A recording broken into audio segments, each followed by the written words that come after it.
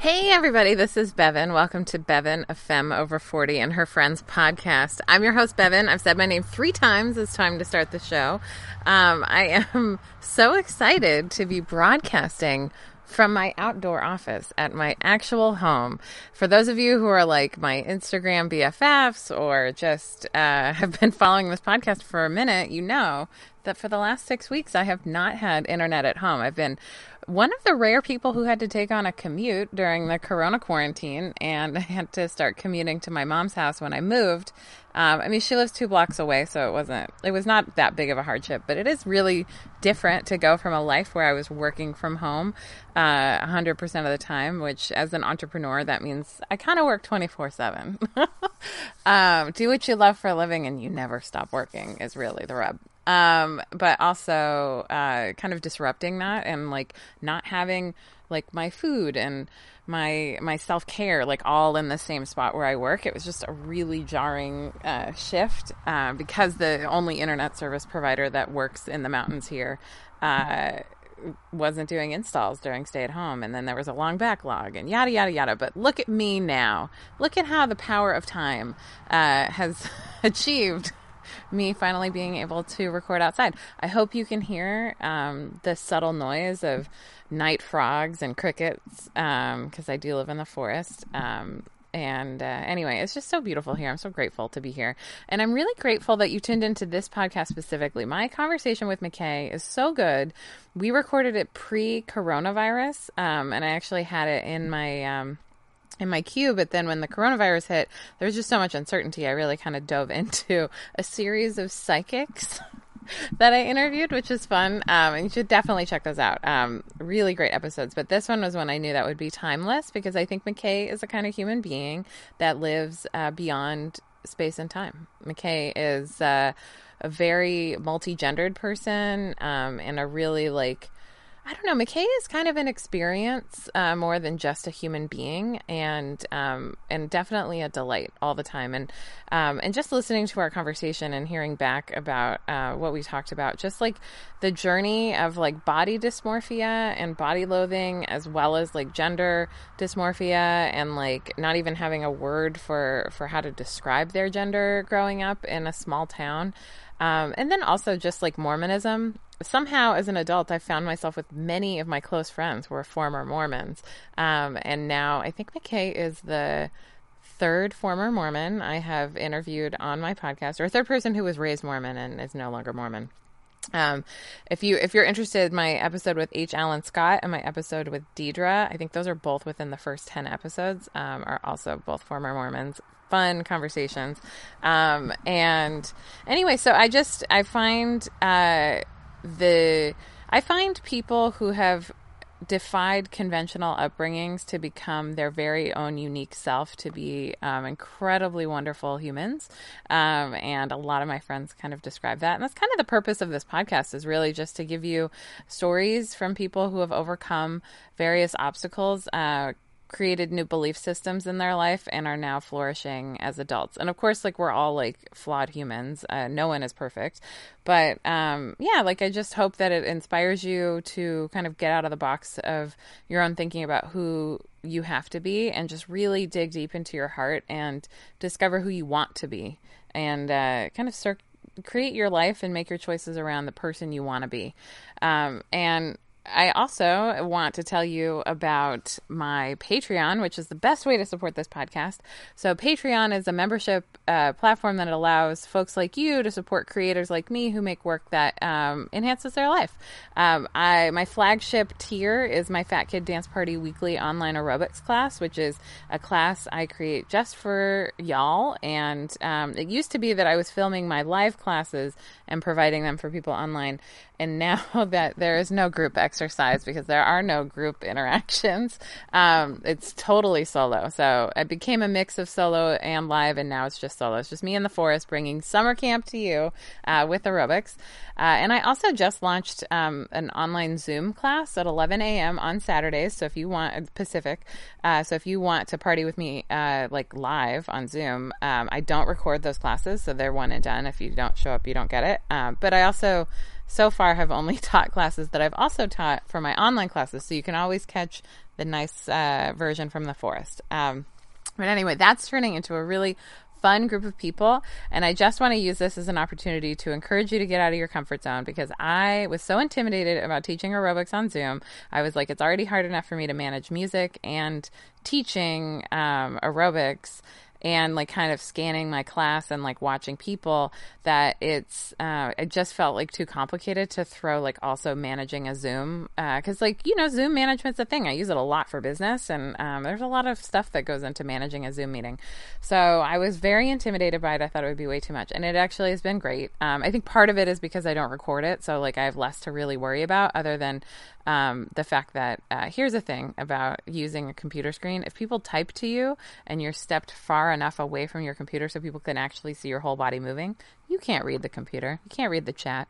So that's the only thing. It's just me needing to continually like run up to the computer and see, okay, are we good on sound? Are we good on all that? But anyway, if you join my Patreon at any level, even the $5 level, you can join my weekly classes. I really want to make this Patreon as valuable as possible, just an undeniable bargain. And as I continue to scale and as more folks join, it enables me to offer more value. And I'm really, really appreciative of everyone who co-creates for me or with me on Patreon. And then also on the Patreon, I do a series of podcast mini episodes about self-care, self-love, advice, all those things. Reiki healings, meditations, just things that I think might be of value to anybody. So anyway, that's patreon.com/FKDP. That stands for Fat Kid Dance Party, which is my aerobics class for anybody who's felt left behind by mainstream fitness. If you've ever been called too fat, too much, or felt too awkward to dance, it is definitely the supportive all levels class for you. So now that I've said my piece, I really hope that you'll enjoy this conversation with McKay. I want you to imagine that we're together on a porch with some blankets and maybe your favorite cup of beverage, and we're hanging out and sharing our hearts. And I also just want to say I intentionally left in some weird recording things, just because it felt weird to chop it up, because it just felt so right and so imperfect, because the theme of this podcast is start before you're ready. And there was definitely a time where my cat fell off of the couch during recording, and McKay was in Los Angeles while we were recording. So there's like a trash truck and construction noise and who knows what else, but you know, it's not supposed to be perfect. So anyway, love you all. Thanks for tuning in. Enjoy the show. You're a witch, so hey girl. Oh, thanks. Everybody, welcome McKay to the podcast. Hey. How does this work? Are you snapping? I just lit a candle and some sage as you were saying welcome. Okay. Feels like a ceremonial start. It does. It feels very ceremonial. I'm into it. So for those of you who have not had the privilege of meeting McKay yet, I met McKay when we were both living in LA, which you still do. And yeah, and just truly a light in the world, someone who I think kind of exists to delight other people in many ways, not like in a people pleasing way, but just in a like, I don't think there's many people in your world who don't delight around you. You're so sparkly and authentic and sweet and in flux kind of all the time. That's funny. And thank you. I mean, is it funny? I don't know. Like, no, you nailed it. Thank you. That's right. Or the flux part is the part I'm laughing at. And I'm just saying thank you for all the rest. Yeah. I mean, you're a Libra with a Libra moon, so we've just got a lot of flux just naturally. It's ever seeking balance. Permaflux, baby. That's where we live. And also, you're the kind of person who will just shave your head and start over. That's really true. And not 2 minutes ago did I look in the mirror and say, ooh, it's time to shave my head. So good job, witch. McKay, will you tell us about growing up? Where were you growing up? What was it like? And how did you feel? Where was I growing up? I'm still growing up. And how does it feel? Wild. I grew up as a child in a tiny little town of 2,000 people called Kimberly, Idaho. In the south central Idaho, in what's more broadly known as the Magic Valley. Ooh, and I lived on Gem Drive in the Magic Valley, which the poetics of which I never got until later when I told someone. My friend Chloe was like, "You grew up on a street called Gem in a valley called Magic," which is good for perspective because it was a tiny little town, and the feeling of it was being really delighted by community, and also building an entire life around getting the fuck out of there. I mean, for real. Okay, so first of all, I just want to write the children's book where McKay comes from Gem Street in the Magic Valley. It's a fun thing to realize later on. I'm like, oh, there is some real beauty there. And when I ran away to New Haven. I ran away to a haven. You ran away. And then I moved to the City of Angels. So I think there's some language that I am appreciating. There's a lot of really fantastical language in your story too, like a stint with the Whiff and Poofs, like a lot of really magical words and descriptions. That's really funny. I really, that's where my head lives, in a land of poetry. So it's nice to see mapped out in real life often. Poetry and whimsy. So you are a person that I feel like your gender is like more like a less defined and a more fluid experience, right? That's very true. Yes. And so you're a person now who, just like, so people get a little context, uses they them pronouns, but you grew up in a Mormon family in a very small town in Idaho with correct 5 siblings. Correct. I can imagine that probably you were the weirdest among them. Well, what's really, I think everyone's pretty weird, but yeah, I think that's true. I think I was the middle child and very proudly I very naturally built an identity around that, which is like really being the outsider. Though my siblings are giving me a run for my money these days. I use they, them pronouns. I also include he, him, which is a funny thing because I really, I feel witnessed and it is most accurate to use they, them pronouns with me. But I also have found this like balance in my life where I realize that my life is made infinitely saner by including he, him pronouns. And I occupy some amount of privilege in not feeling trauma around that at all. And so I include both. So especially professionally, I still hear and receive lots of he, him, and I'm just going with it all. I think that sounds like a really good way that in your mind you're kind of like receiving this world that doesn't fully like see you. Does that make sense?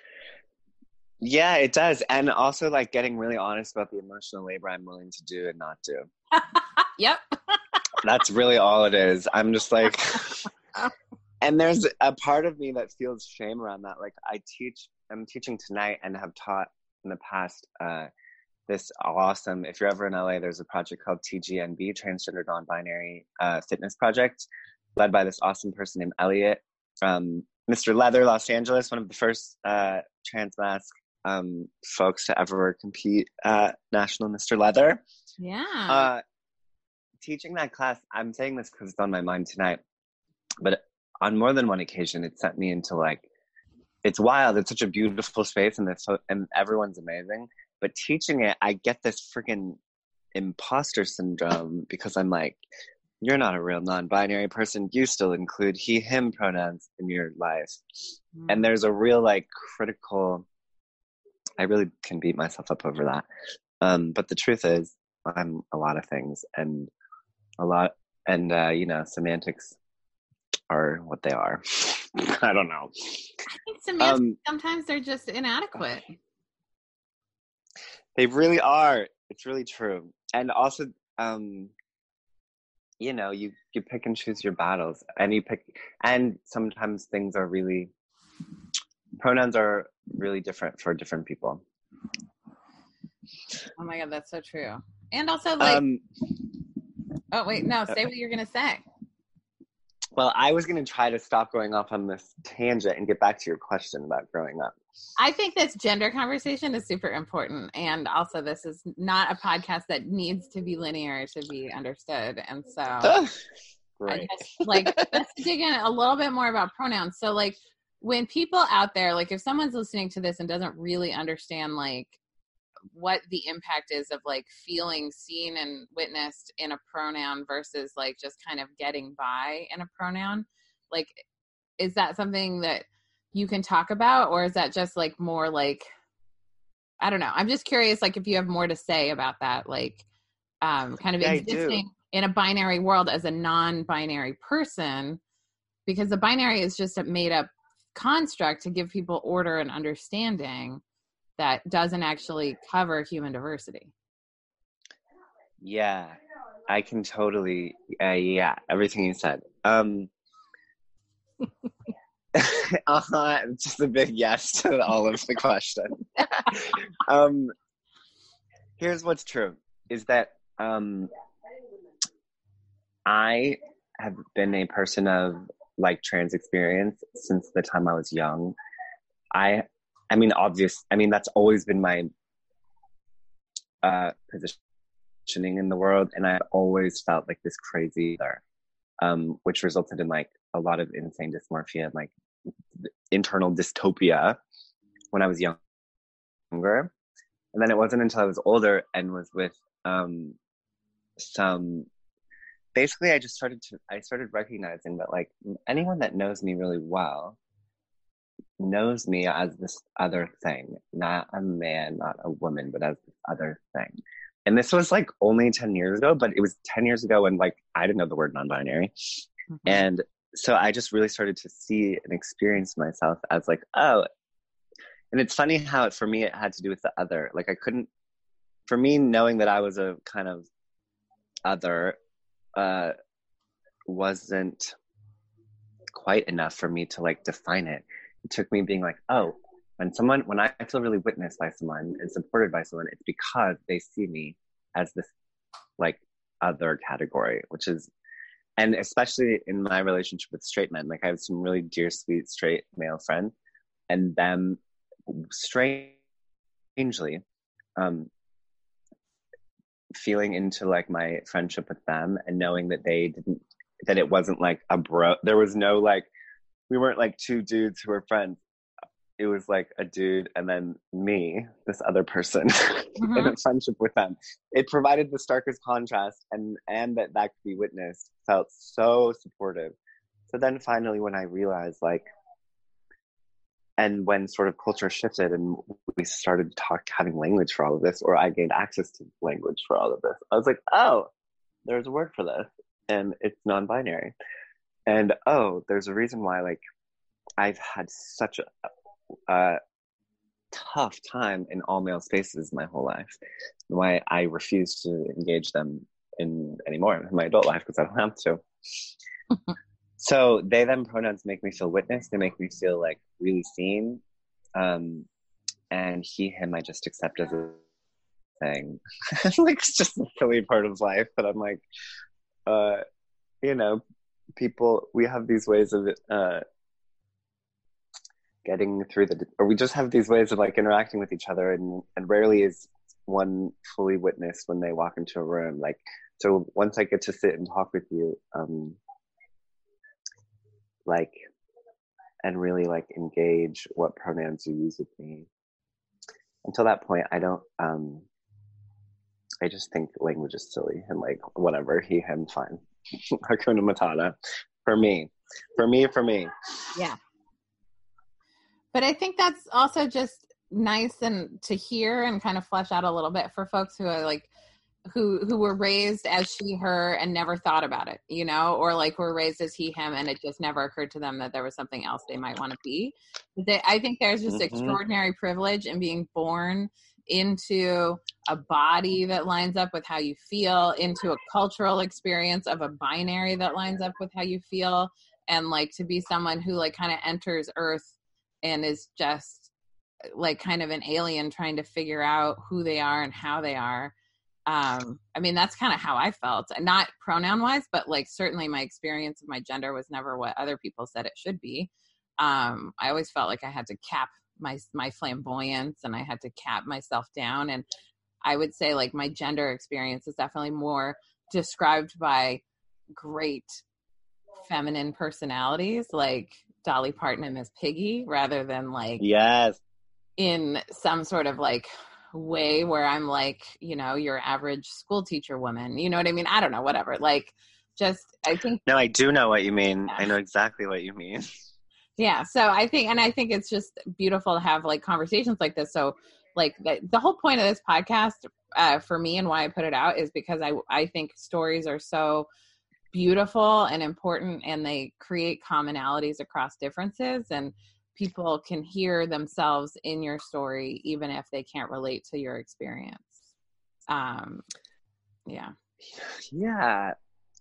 Thanks. I hear you on all of that, and I love the language of the alien, because that's that is my experience of being alive in this body on this earth. Friggin' alien. What the hell? And that's kind of always how I've experienced you too, as someone like an exploration of this planet over this time.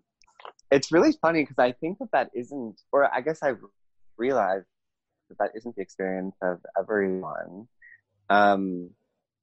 Especially with a friend of mine and mentor, who's an astrologer and psychologist, and he was telling me like, blah. He said it really passively. He's like, da, da, da, da, yeah, but I'm not someone who like, you know those folks who like really feel like they're from another planet and another space and time, and they're here and they don't feel like necessarily innate and of this earth. I'm not one of those.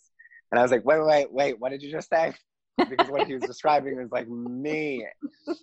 And I was like, that's a thing that's like you have language for and that's codified. And I'm like, I'm in that camp. That's my camp. Yeah, exactly. I don't know why I'm thinking of this now, but it does feel important, is that in response to, it's connected to all of this, your question about what was it like to be young and grow up. Astrologically, I've learned recently about the houses and where my sun and moon are placed. And both of mine and my ascendant ruler, everything is in the 12th house.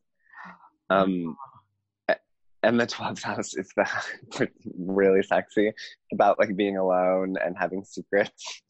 It's like the house of solitude, of institutionalization, of secrets, of self-undoing, of those are the words I remember right now. Yeah. But that is a really big part of my childhood. It's like essentially from the time I remember being conscious, I've always had secrets. Wow. And there's something about that like has this alien effect in my own life. Or like I've always thought that there's always been some, sort of sense of public self, private self, but on this really intense level. I think that a lot of queer folks feel that way. For a million reasons, but like my life's work has been so much about both having less secrets, like coming out of shame and secrecy, but then also just really lately just embracing it, being like, yeah, I'm a private person who likes to live a really like private life, and like that's also fine and kind of gorgeous. And like there's a reason like I had this moment recently where I was I teach a dance class here in LA called Mbop. Mm-hmm. And I showed up, and on this particular night, you know this because you teach cardio dance aerobics, that sometimes I mean, class sizes can really just fluctuate. So I don't know if you get the sense, but this particular night I felt very clearly, like when I arrived, I was like, no one's coming tonight. And it wasn't like I wasn't beating myself up over it. It was like a feeling into the night and feeling that it was true that on this Friday night at 8:30, I think that no one was going to be there. And that was true. No one was there. And I ended up then just dancing like by myself. And it was amazing. Oh my God. It was amazing. I had so much fun and it was exactly what I needed. And it's also how my dance class started. I started a thing called Dance in the Dark where I got in drag and I would show up. And for me, it was like sort of this cerebral idea or exercise in which I was like, I do drag for me. I always have a hard time performing. Like it gets really, I always build lots of dramas around performing. It's like really an anxiety inducing thing. But my favorite thing ever is to just be dressed up and be in drag. And so I started Dance in the Dark, where I would get in drag and then turn all the lights off, be pitch black, and then host and then dance. Everyone kind of dancing alone in the dark, but dressed up. So it was just about the feeling. And so I was sort of taken back to that this last Friday night when my class was 0 people and it was just me dancing. And then eventually the building closed and I went out into the alleyway and I danced there for like 30 more minutes. And it was just amazing. And why am I saying all of this? There's something there about like feeling alien and really feeling this like 12th house energy of like solitude and privacy. But also like finally feeling so much joy around all of those things. Okay. Yes, I love that. I love the reclamation of joy. I love using your body as a conduit to not feel alone. Because like one of the things like singing, dancing, meditating, there's a lot of things we do that kind of like raise our joy vibration and raise our connection to higher self. And like whether you believe like that's God or like your soul or like whatever, but it's like your intuition is the clearest when you can clear the channel, and dancing and singing are ways of clearing the channel and connecting to spirit. And I feel like, like you said no one came to your class, but actually you came. I came, and I almost came to my class more because I was undistracted and I didn't feel any responsibility for taking care of anybody else. Yeah. And you're not like watching, you don't have to micro pick your movements. You just get to experience the songs. And that's actually something I've been bringing into my aerobics practice because I do what I've been calling deliberate practice every day. And so I'll practice my classes now more than I ever did before. And but I'll just like drop in to the feeling of like what it feels like to be in these moves and alone. And then it helps me sharpen it so that I know how to be in it as a teacher. And it's just a whole different experience. And I love that you took advantage of that time because also it never makes sense to me when people don't show up, because like 8:30 on a Friday night is actually a pretty great time to have an aerobics class, especially in a town like LA. It's like, I mean, it's a little bit after traffic. It's a way to like rev your body up and like center yourself in your body for your weekend. And anyway, whatever, it's a great time. It's a great time, but you know, life happens. And I also I've taught fitness long enough to know that like there's just sometimes there's just a thing in the air and I'm just like, it's gonna be a tiny class tonight, or like rarely am I as attuned to like, oh my gosh, it's gonna be huge tonight. Usually I just don't think about it, just show up. But every once in a while I get this little hunch and I'm like, I think the little fairies that dance around and tell people to come to class are taking a nap tonight. Which is fine. It's also really fine because it's like, why are we doing this? I don't know. It's what you just said. For me, it's what you just said. I do it because I love it and it feels good in my body, and it has helped me reclaim this queer alien vessel that I occupy. Yeah. And also I wanted to say about secrets. My therapist and I have been talking a lot about stuff like this, and he says that like there's a lot of secrecy in witchcraft and magic. Like you don't tell everybody everything that you have going on or what you're doing and brewing, and that's part of like creating the mystery. Yeah. But like obviously like there's also secrets that are rooted in shame, which aren't the healthy kind. There's some that are like Uh-huh. rooted in truth and like knowing, okay, this person is not a safe person to share this with, and that's okay. Or like, Uh-huh. it's not worth it to have this conflict with this person, and it's not that, because like there's stuff you hide from people and you should be telling them, and there's stuff you hide from people because it's the smarter, more compassionate thing to do emotionally for them. Right. So Yes, and I've had my fair share of healing unhealthy secrets. yeah, I mean, you probably had to have a lot for safety growing up. Like, was there a moment Yeah. like where you realized that you were, same sex attracted, or like homo leaning, I guess? It's hard to say that because that's not really non-binary anyway, but like I Homo think you, explosive. I included my reality gay. yeah, yay. Very homo, very whatever that thing is. No, it's like it's true that like I have I have, we're genderful creatures. I have many genders. One of them is gay boy for sure. Uh-huh. I think that I always knew. I always knew. Like I always knew from the time I was little. Of course, the little like, you're an I remember in third grade learning. Someone said I was singing "Live in La Vida Loca" on the playground, or another Ricky Martin song, and someone said, "You can't sing that." This girl Amanda, you can't sing that, and I said, "Why?" And she goes, "That's Ricky Martin. He's gay." And I said, "Ooh, what's that?" And she said, "It's when boys kiss boys." And I was like, and okay, noted. So I think that was like the early, and then I was like, okay, Ricky Martin is like me, I think. But it was like as early as that I really was like, okay, yeah, I'm this other thing. And then yeah, kind of from that point on. But like when I was 12, to speak to like, for example, the Mormon experience, Mm-hmm. in Mormonism, there is a thing called the patriarchal blessing.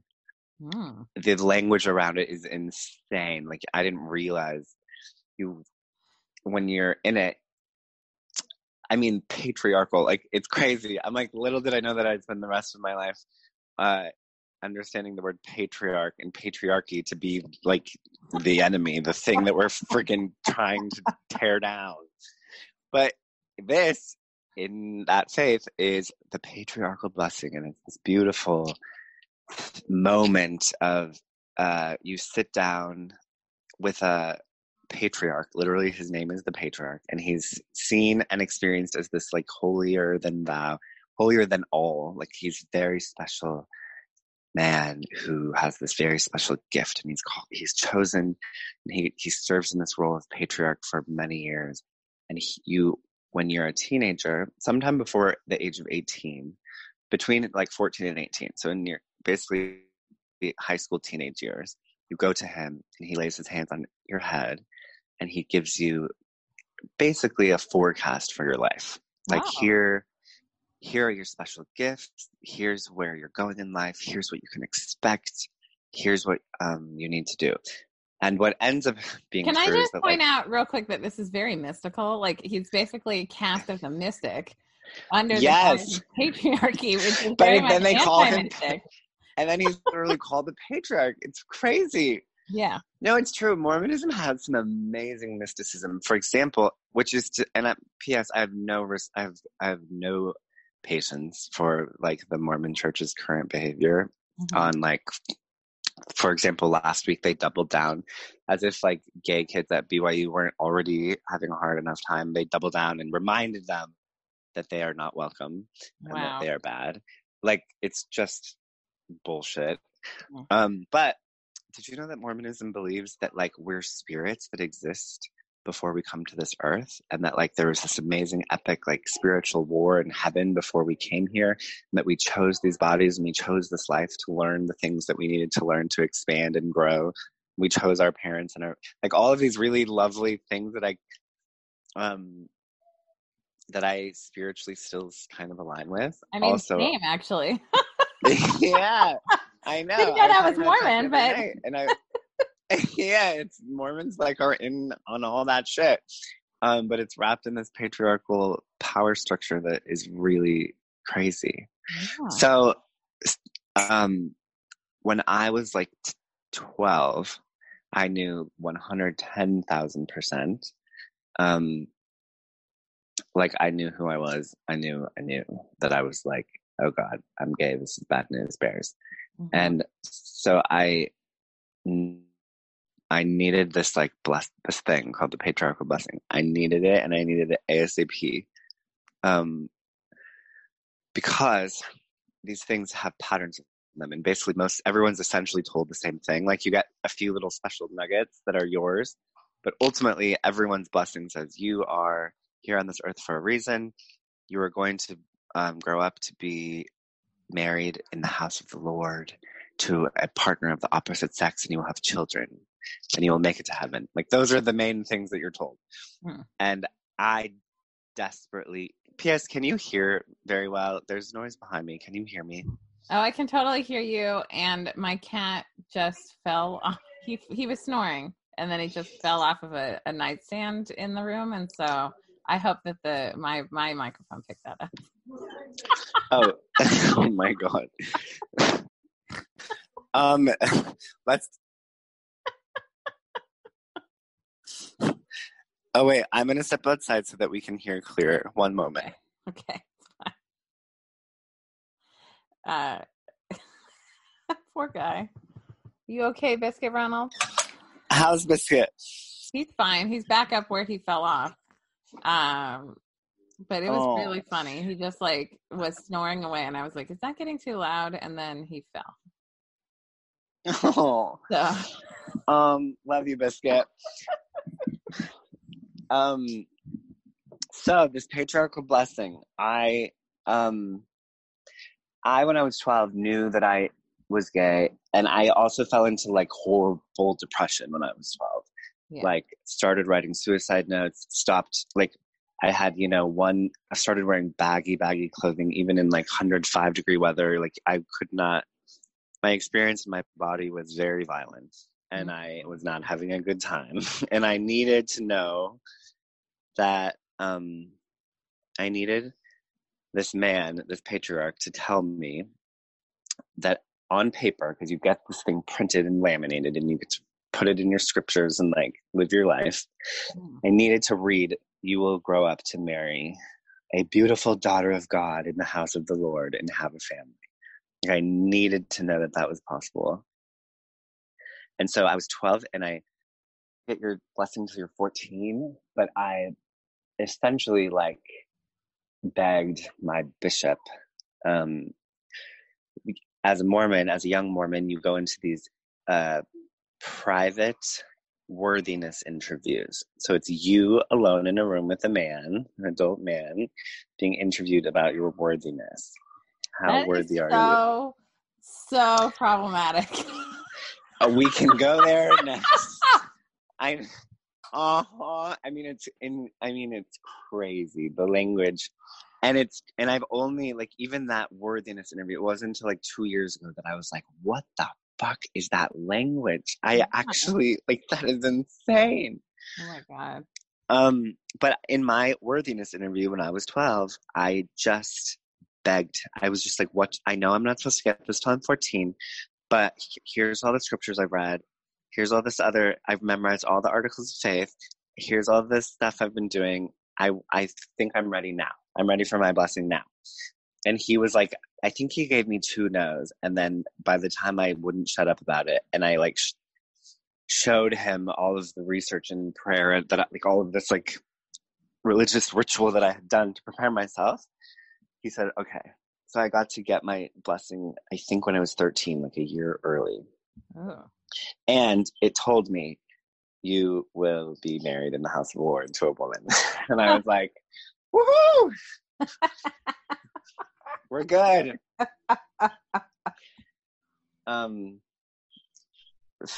And spoiler alert, that didn't happen. Wait, how old are you, McKay? I just turned 30. Well, that's not true. I keep saying I just turned 30. I turned 30 in September, so I'm 30 and a half. Yeah. And I have not married a young woman in the House of the Lord. Yeah, that hasn't happened. Unless she's me, in which case we're good. We're happily married. Yeah. Which is also possible, you know. I feel like maybe I went on a date with myself recently, and we had a great time.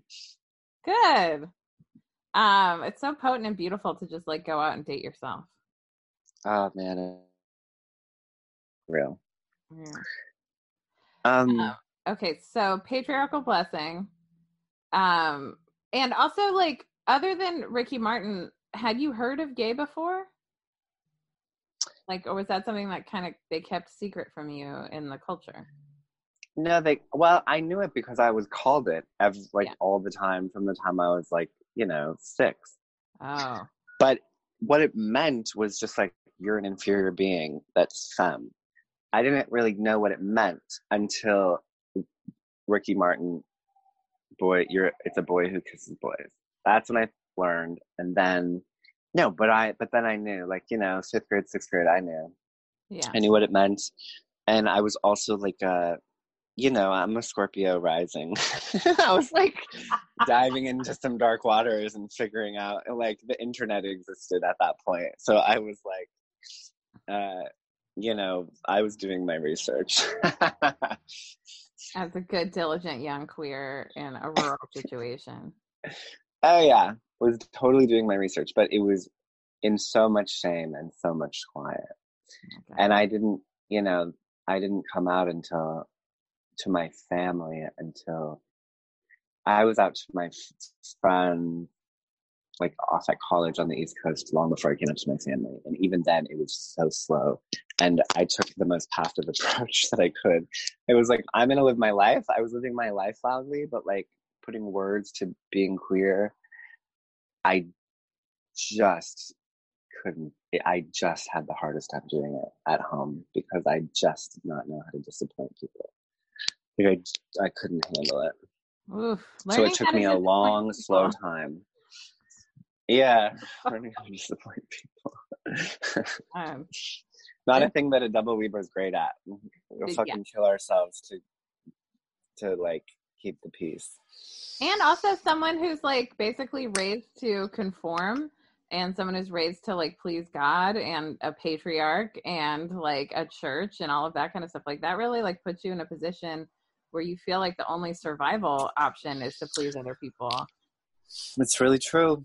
And I did, I pleased other people all the way to a Mormon mission in Argentina where I was called elder, kneeled, and walked around in a white shirt and tie every day for hours on end, and had a secret boyfriend back at home, but like continued to smile and keep the peace. Yeah. My God.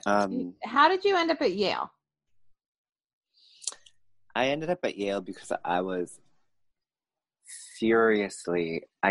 what's another word? Fervidly, just like with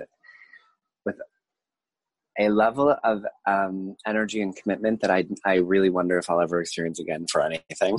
Wow. I was that committed to getting out of my town. Yeah.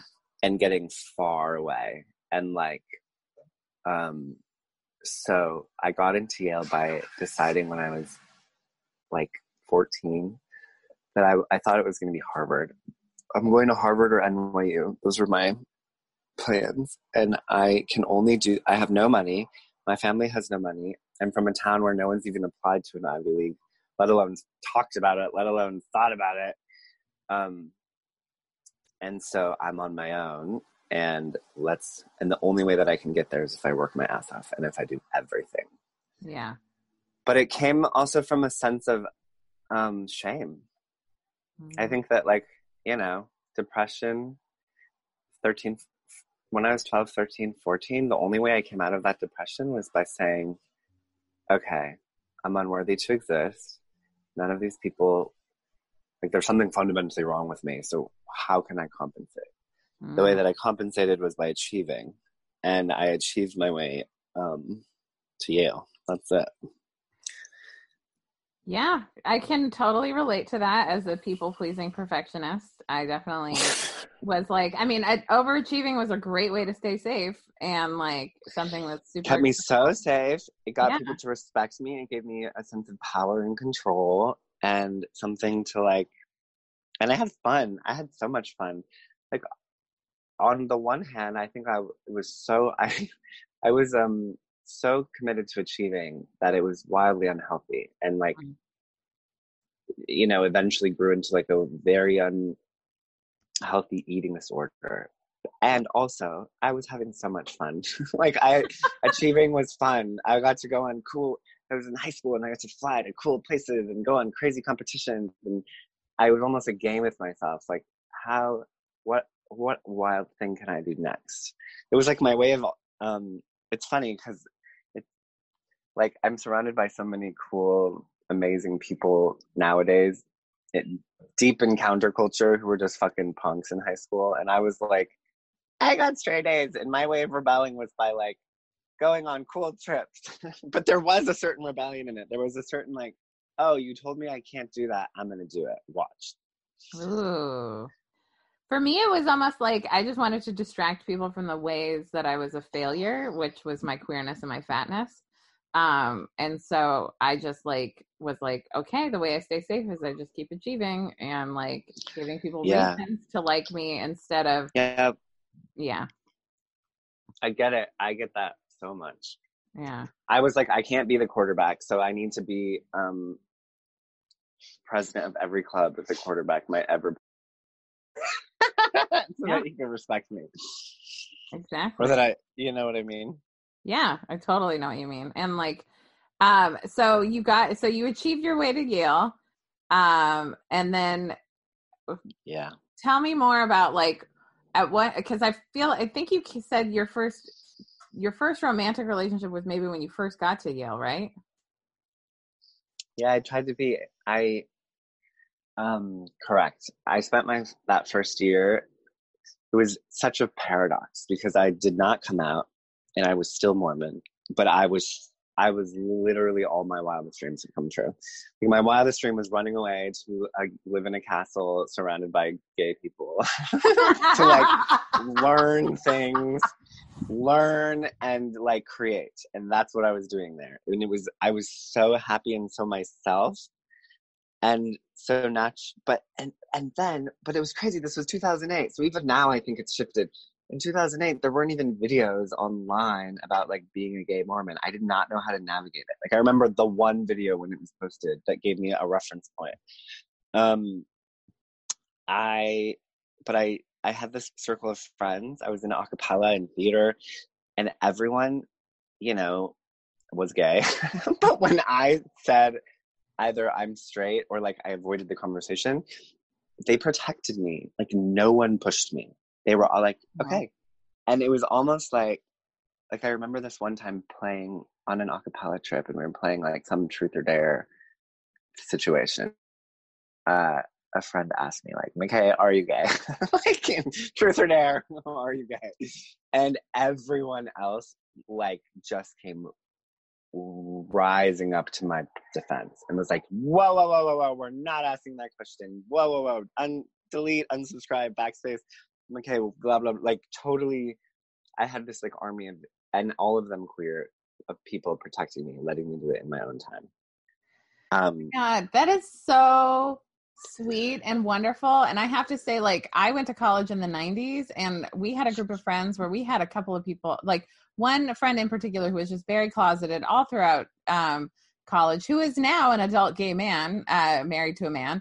But like at the time, we were not protective of him. We were just like, dear God, we called him straight, his first name. It was so wrong. I feel so bad about that now. Like, the right thing to do is to let people come out and to create their identities on their pace and their own time. And I wish that was something I understood early in my life. And I feel remorse. Yeah, maybe that's the work that was, maybe that's the work that was done in the, generationally in that 10 years. Because it's like, gay marriage wasn't legal yet, but I did have an army of people that protected me. Yeah. That's wild. But anyway, oops, I accidentally fell in love by the end of that year. Tried really hard to stay asexual. One of the people in that group defending me, I just fell so in love with him over spring break. And it was really beautiful. And we dated for 3 years. One of which was unofficial while I was away as a missionary. Oh, God.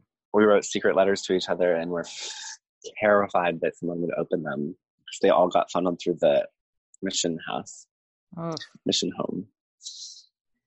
Wow. So was this like coinciding?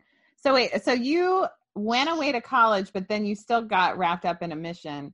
How did that end up happening? How did you not like kind of wiggle out of that by being like, well, I'm at Yale? There was no wiggling. I don't come from a family where you don't go on a mission. And I was so, it was my like, and I knew this at the time. It was two things. One, it was an inability to not please my mother and my family. I had to go on a mission. It was non-negotiable. Yeah. And like, I could do a lot of things that were non-normative, but that was not one of them. I personally could not handle letting them down. Like, I couldn't handle the idea of my mom having this wall in her house where she hangs like you get this plaque with your picture on it, like having her 3 sons, my 3 brothers hanging on that wall and not me. Like, I could not do that to her, which is a crazy thing. So people pleasing is A. And then B, it was my like ultimatum. I was like, okay, God, I'm going. I fell in love. It felt right. I'm going to go on a mission because it feels right. So I remember being like, tell me when it's wrong. Tell me when one of these things is wrong. It was like a challenge. I was like, bring it on. I'm doing both. And you tell me when one's wrong. But so, also it was really just such a, I don't know, mixed bag, but really not I don't know. It's a emotionally violent experience. Yeah, totally. So you're, but you didn't finish your mission, right? Correct. Okay. Yeah, I said, God, tell me when this is wrong. I'm week 1 into my mission. You're at this training center in Utah, the missionary training center. I have like my survival mechanism in life is like having fun with where I am. So on the one hand, I was meeting these people. We were like building this weird community, and like there was a part of it that was really fun. But also I remember week 1 going to the temple, which is this like private ritual that you go to, coming back from it, writing in my journal, I do not believe in this. This is not real. Like, I don't. And that was week 1. So then I was like, I had given up my spot at Yale. There was no going back. Like, I couldn't, if I didn't go on this thing, I was going to be where? At home? Like, absolutely not. So I made the decision literally then, week 1, I'm on this thing for a year. And once my spot at Yale is open again, which would be the following academic year, then I'm going to leave. So I just swallowed that. It's supposed to be 2 years, right? It's supposed to be 2. Okay. And you don't have the option to like, you can't be like, oh, it works best in my life to go for 1. Like, it's a 2-year thing. You're in or you're out. Get with it or get out. Yeah. So I sort of, I made the plan early. I'm not doing this thing for 2 years. And then just held that secret until the following year when it hit the fan, and I then enacted my plan and left. Wow. So you hung in there for a full year just knowing that you weren't going to see it through. Yep. Wow. Yep. And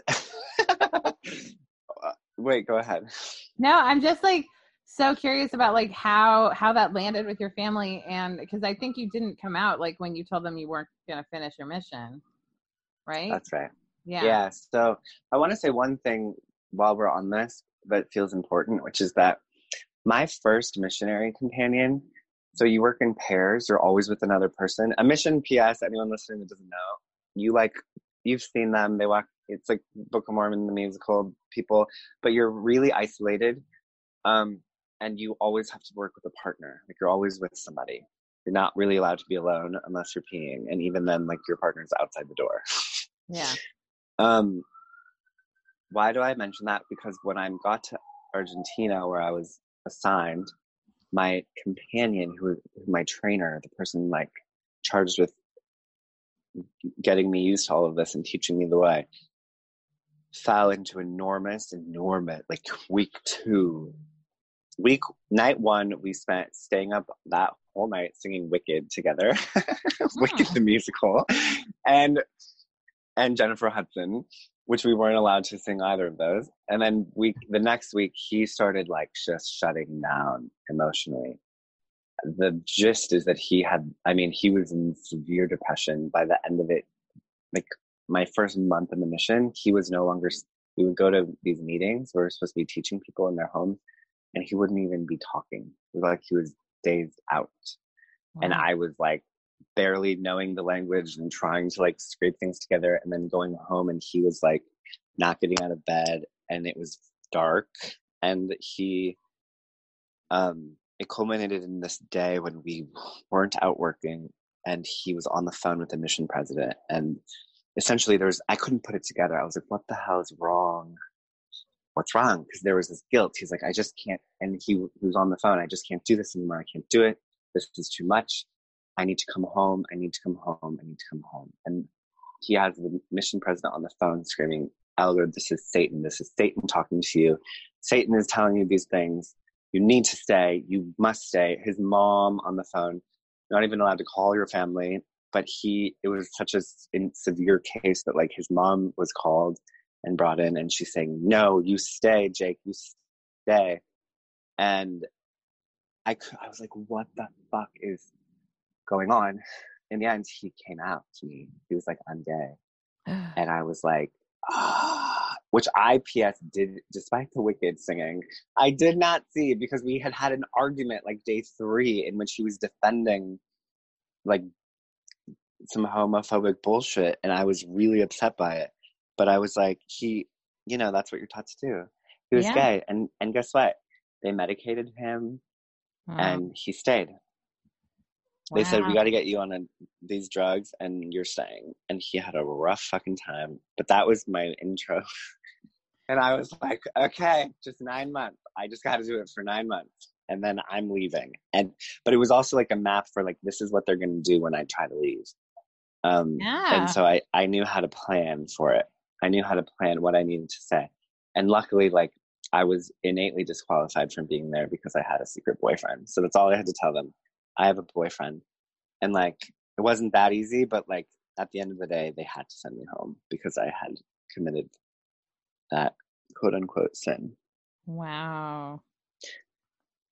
And I didn't come out to my mom for another year. Like, and the Mormons, those people didn't just like call her up and out you? No, because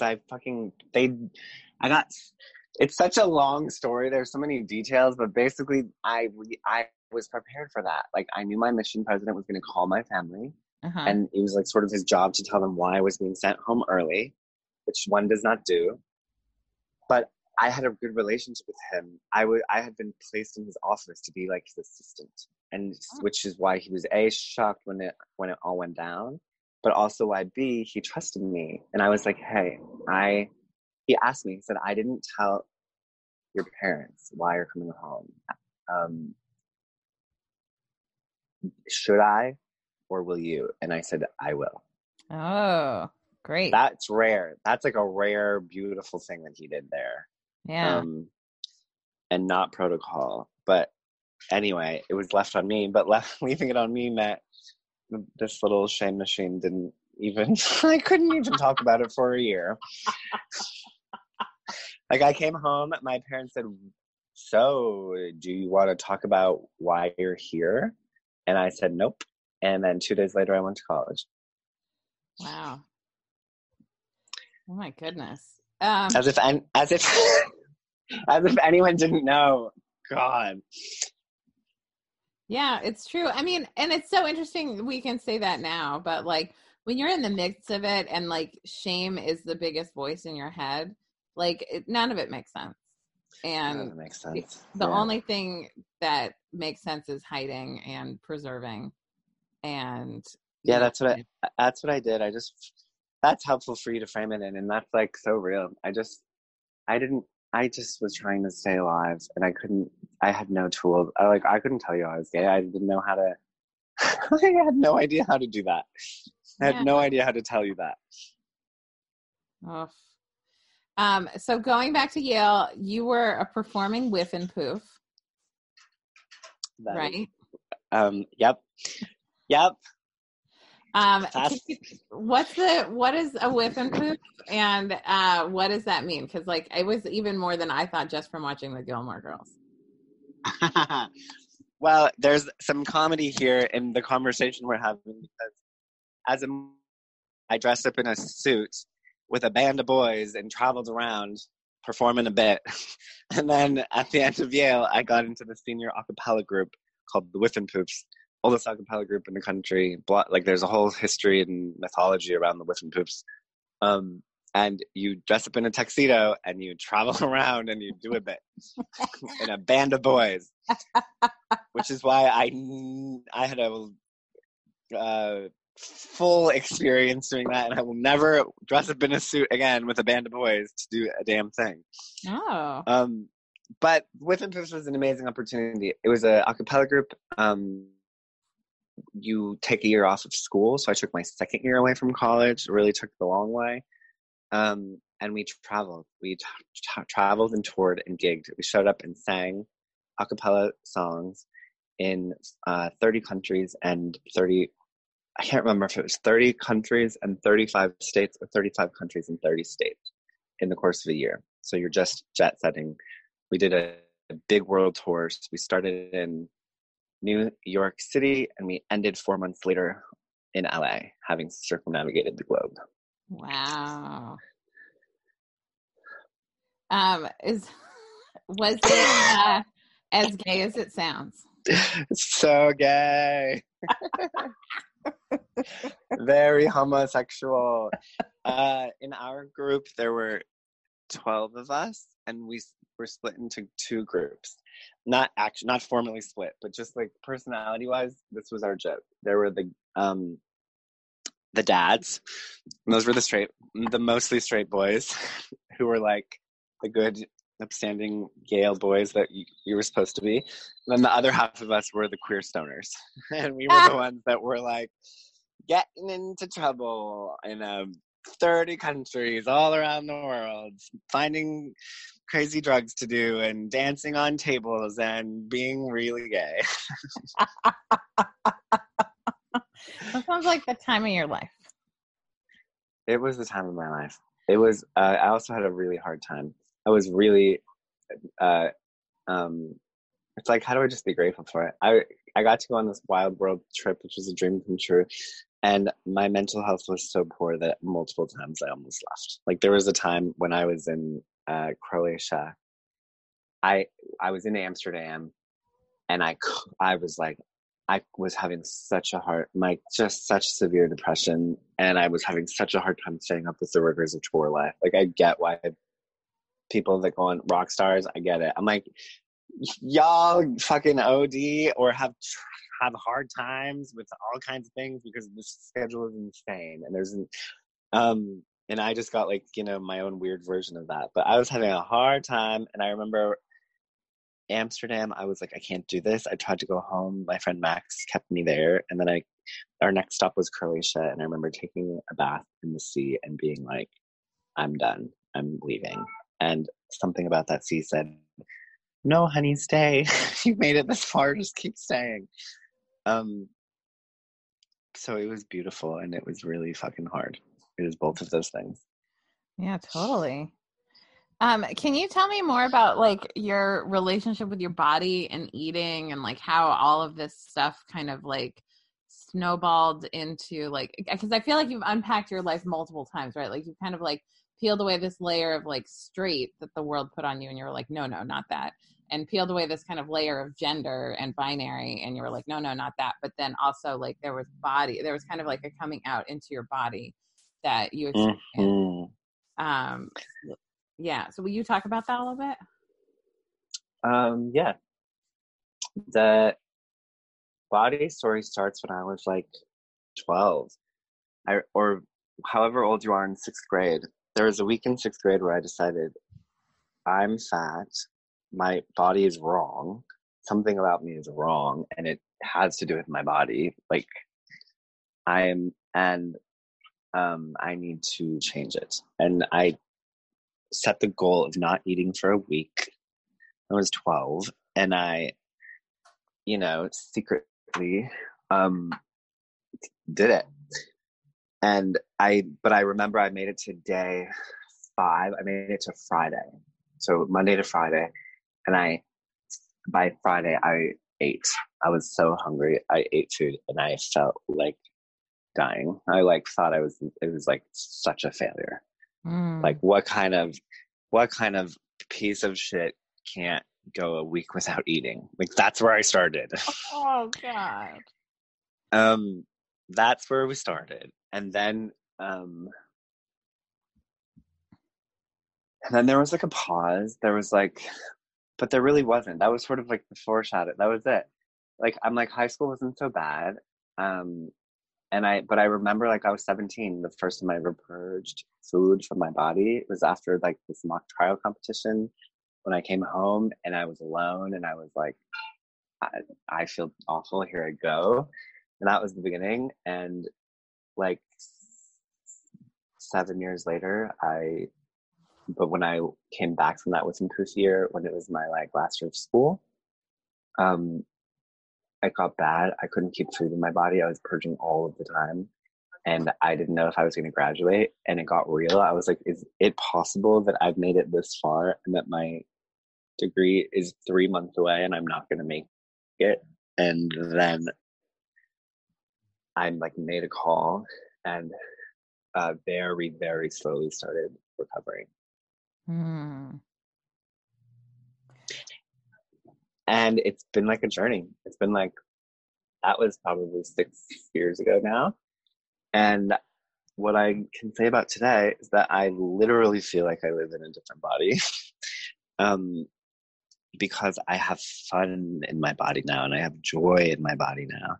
Mm. Um, and for me, that was about giving myself permission to move and take up space. And also just like having a lot of structures, a lot of therapy, a lot of healing Yeah. to challenge like the little saboteur. And now I just really love to move. And yeah, I forget the question, but that's like sort of the bones of what it looks like.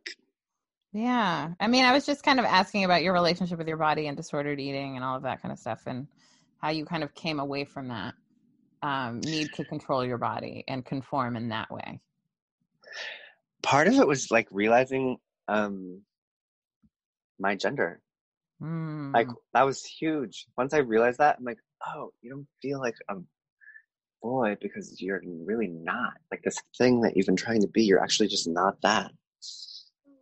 Yeah. Um, I remember I had this moment of trying to heal. I was in therapy. This was like 2 years into recovery. I was like feeling good, like uh, eating, not purging, like baseline.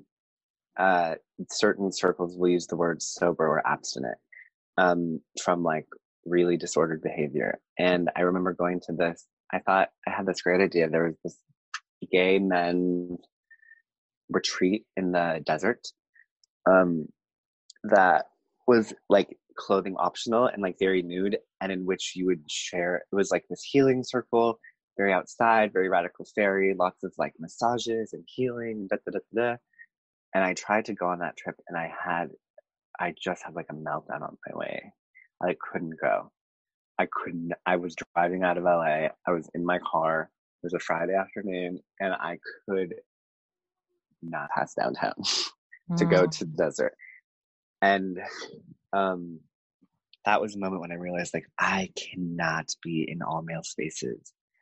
I cannot, they're not me. They're like just not who I am. And the feeling in my body that I felt when I tried to go to that thing was so counter to healing and so counterproductive and so destabilizing that I was like, oh, I'm just not that. Just like, let's just like let that be okay. Yeah. Um, yeah. That's also just even that simple act of just let that be okay. That just beautiful acceptance of let's just try this out and let it be okay and see what that's like. It's like a fake it till you make it. Like, um, I don't know. This feels scary and terrifying, but like also like let's just try this because nothing else is working, and hiding and being in shame doesn't work, and controlling doesn't seem to work. You know, like there's like a moment where it's like for me like some identities were like a realization and an embrace, and some identities are just kind of like, especially like around things that I don't have a lot of control over, like chronic depression, mental illness stuff. Like I Yes.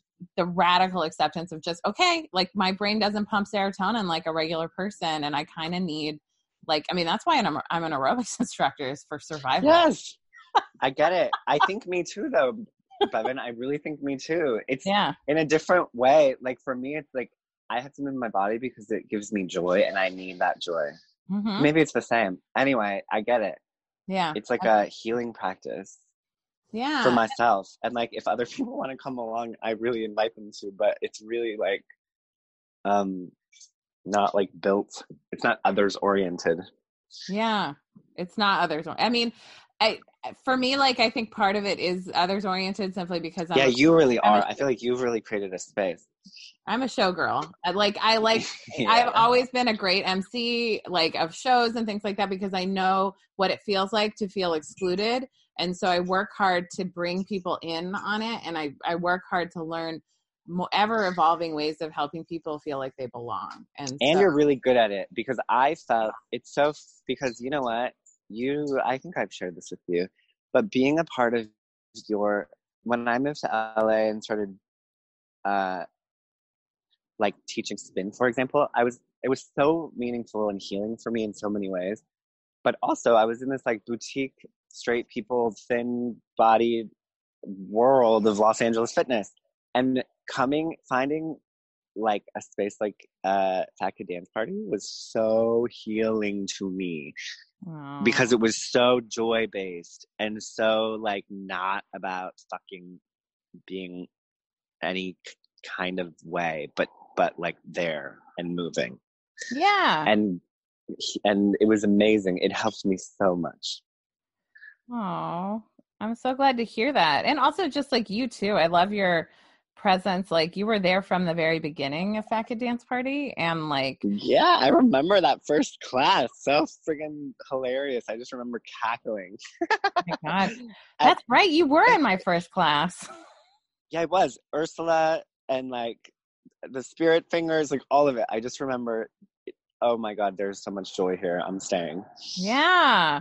It was really cool. And like also having you as part of my workout video was really important to me because I wanted someone who like embodied the joy of movement, and like watching you move is joyful. And so like I knew that was so important to have on screen. Plus I really wanted like body size diversity and gender diversity. And like I wanted it to be more than just like boys and girls and like trans, like because I have like a really incredible mix of gender that you can't even fully see or Totally. identify in the cast, but it's there. And I wanted the moment of like you popping out with they them pronouns like at the end, like for people to just remember and realize that gender is way more than visual, and it's way more than a thing, Yeah. right? Like Word. yeah. And so it was like, and like Fat Kid Dance Party, guess what? Like, uh, I felt so aligned in that, more aligned in that, as like a thin bodied person in the world.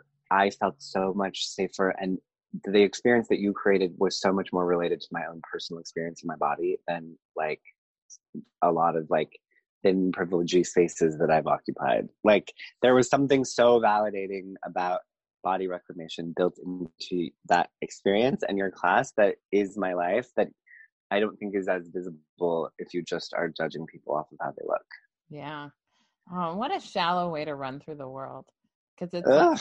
it's like you've made a decision about somebody based on something that has nothing to do with who they are and nothing that, I mean, other than like their clothing, really nothing to do with what they chose, you know? Yeah. So it's very Uh-huh. shallow. And kind of sad. I heard the best quote about insecurity I've heard recently is that insecurity is making a judgment about someone before you even know them. And that to me is so profound. That's real. That's Yeah. so real. McKay, do you have advice that you would give your younger, like 18-year-old self? I don't know, because what could I have told that person that, and like what tools did that person have to receive what I would tell them now? I don't know.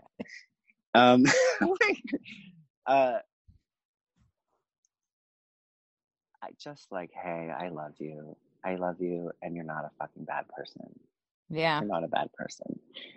You know what I really would though? Like at 18, I really believed in the world. Like I really believed in all of these dreams that I really had this rosy-eyed view of like my future and my life. And like what I didn't have any idea about was like how hard it was going to be. Mm-hmm. And like how it like braced for impact. It's like, oh girl, it's going to be rough. I would just sit down and gently be like, hey, here's some like it's gonna be a rough go, but also there's so much joy waiting for you, like a lot of it. Oh my god, as a giant garbage can drives by and dumps some trash. Very LA. Yeah, very LA. You know what, I have to say, like, I have mad respect for LA sanitation, just because like first and foremost, there's a lot of options that not everywhere has now that I've moved away from a major metropolitan area. That's really true. And they recycle like champions in this town. Yeah. And those twisty, windy streets that they're always driving up to gather trash is pretty incredible. It's stunning. I would not be able to do it. Yeah. I would retire very quickly. Yeah. But that's it. Just like, hey, 18-year-old kid, I love you. You're not a bad person. And like, I know you think everything's going to be all fine, but actually that's true. But like, here's a little roadmap of things we can expect. I'm like, are you wearing a helmet? Great. Let's get you a cuter helmet and a sturdier one. Okay, let's go. Cuter, sturdier helmet. That's totally true. I also like your family is now very accepting of you, right? Like you've really mended that, like you've kind of come through and come out, like, and come together, and you visit them pretty frequently, right? Yeah, that's been like the surprise of my life. I really built my future around not having a family. I really thought that I would not. And that has been false. I have other siblings that have left the church. Some of whom have left the church over their treatment of LGBT people. And we have like done the work, and it has been brutal. Like there's no glamorizing it, but also it's been sweet. Like I'm really lucky. I have 5 siblings. I talk to all of them. I used to talk to them never, not at all. Like I really left. I used to like not talk to my mom ever. And now they're all like present in my life, that I could have never guessed in 100,000 years that would be true. Mm-hmm. Not because they're bad people, but just because I really felt like the odds were stacked against us, and I just never even entertained the idea. I mean, religious dogma is a form of brainwashing, and they were brainwashed to believe things that you had to fight out of in order to just be yourself. And so like the fact that it was so crucial to your own personal survival was like a a reason, right? Like an impetus to get out of it. But like, you can't count on your family to do that work too. No, you really can't. Like, and I just knew, like I observed, like the gay people in my town that I knew about, one, you know, the gothy gay kid that lived next door, he left town and was never heard from again and didn't talk to his family, parents. And the other gay person I knew in my town died of AIDS when I was like 6 down the street. Wow.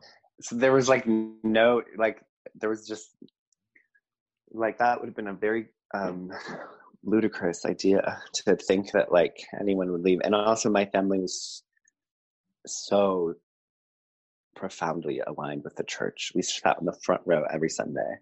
You know, my dad was the bishop. There was just not a world in which anyone was going to budge. Yeah. And yet here we are. Yeah. And yet here we are. And you're like, not just like in your siblings' lives, but also in their kids' lives, and like really just showing up in family and being there as a family, which I think is really beautiful. And I just wanted to talk about that. It's wild. It's wild. I get so excited that my nieces and nephews get to be raised with like queerness as a part of their life. Yeah, that's awesome. I got my little sister, the little like rebellion. I mean, my little sister's like, she made the decision after going to Mormon college. She fell in love with a boy who left the Mormon church, and she decided to marry him. And she let me come and perform the ceremony. Wow. My sister before that, when she got married, I wasn't allowed to attend. I had to stand outside the temple. Which was, I smiled and like pretended it was not a thing, but it was awful. And here comes my baby sis, like healing that shit and being like, not only are you invited, but we want you to have the mic. I'm like, what is life? That's insane. Oh God. And it was really healing. So I feel very blessed. I'm so glad. Honestly, like officiating a wedding, I've done it a few times, is terrifying because it's like a huge responsibility. Yeah, I don't know that I'm trying to do that again. It was horrifying. I would do it, but I got a limit. I won't do more than 4 a year. There you go. I would do it again, but I would not do it. Doing that for my sibling in the community where I was raised, in front of my Mormon extended, in front of my like 82 first cousins, I don't need to do that again. It was so scary. Yeah, I can imagine. And you know what? What a beautiful example for like the cousins that you're not really in their lives, but like to see, like, because you're not the queer who disappeared or who died. You know, you're the queer who showed up and who's like taking up space and owning and being and existing, and like, and that's its own sort of rebellion and beautiful thing. Thank you. Yay. I invited a bunch of genderqueer witchy folks, friends from my hometown, to all show up to the reception, and we made a ride on the dance floor. It was very fun. I love that. That's my favorite part of a wedding, is dancing and convening, because it's a part of like ceremony and ritual, actually, is dance. That's why it's part of our cultural history of like how we celebrate is dance, because it's like a way of like convening the magic of the commitment and the ceremony or whatever you're doing. But I love being a wedding guest and dancing to good music and just like being out on the floor. Me too. 100%. And getting to like just do that in front of the fam was a big deal. So beautiful. McKay, thank you so much for sharing on my podcast and just being yourself and your light. Thank you. Thanks for letting me chat. What are you up to these days, and how can people connect to you? I am up to a few things. The easiest way, I don't have like a particularly public Instagram, but if you're looking for a good friend, my Instagram is Mckayay, Mckyay. And I am a home coach, which means that I help people organize their homes and also interior design and decorate. And I have a website, mckaygordon.com. Yay. I'll put that in the links below. Do you do home coaching just in Los Angeles, or can you do it at a distance for folks? I could totally do it at a distance. Yeah, that, especially like setting up a new space, setting up systems to make things function. I'm a Libra at heart, so it's like, how do we bring balance and beauty to your space? Ooh, yeah. And then the Scorpio in me like wants to transform things. So we transform and we create balance in your space. I work for a really awesome designer in LA also a couple of days a week, and we get to do some really beautiful stuff. Oh, yay. Oh, that's awesome.